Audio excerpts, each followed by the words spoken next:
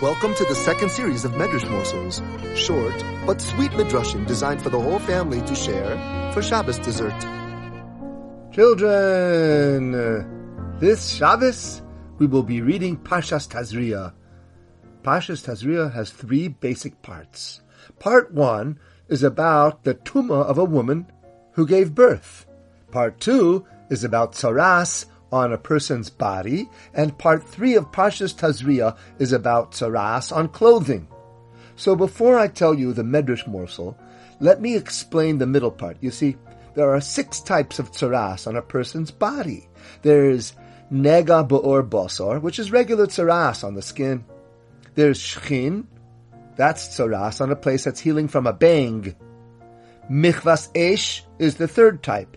It's tzaras on a place that's healing from a burn. Then there's nesek, which is where a clump of hair falls out of your head hair or your beard. The 5th and 6th are called karachas and gabachas.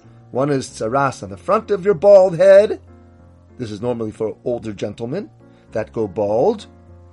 And the other is tzaras on the back of your balding head. So, if you see a blemish on your body in one of those spots, go to a kohen. It's not always tameh. Not all tzaras is tameh. Yeah, a person can have tzaras and nothing changes, because only if the tzaras is a certain size and a certain light color of white or pink, and still there has to be a siman tumah. There has to be a mark that it's definitely tameh on it, like a white hair or a yellow hair, or a bit of healthy flesh, or if none of that, then it has to spread after 7 days. But many times that doesn't happen. And the person has tzaras, and he's tahor. He's like a normal person, just a skin disease. Who decides all this? It's a kohen. A kohen who makes the final decision, tahor or tameh. The Medrash says that there was once a kohen, an expert. He knew Negoyim. He knew all about tzaras. You know, there are 14 chapters in a Masechta of Shas called Maseches Negoyim. He knew it all. He would tell people their status, tahor, or else tameh. This kohen was well known, and he had many customers, or many patients. But the thing is, he became poor, so he planned a business trip to Chutz La'aretz. But what about his tzaras customers? What about all the patients that come to him? How would he leave them? So he had an idea. The poor Kohen called his wife and began training her in this craft, how to look at Negoyim. He taught his wife about the different colors and the sizes, and then about the hairs.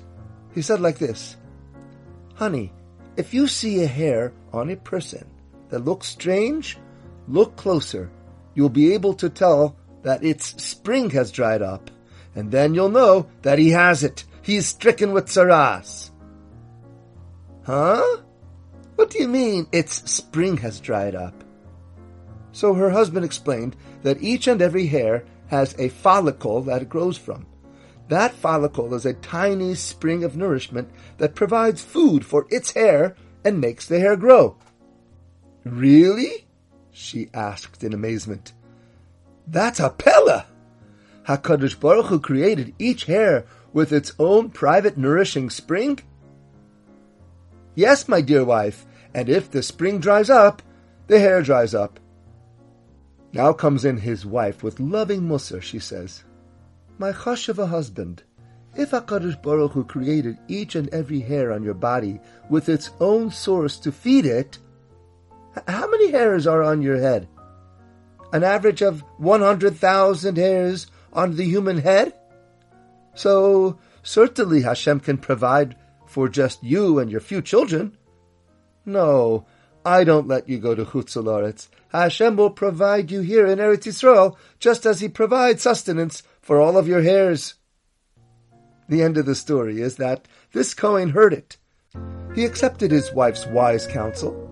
Yes, Hashem does not need you to go to faraway places to make a living.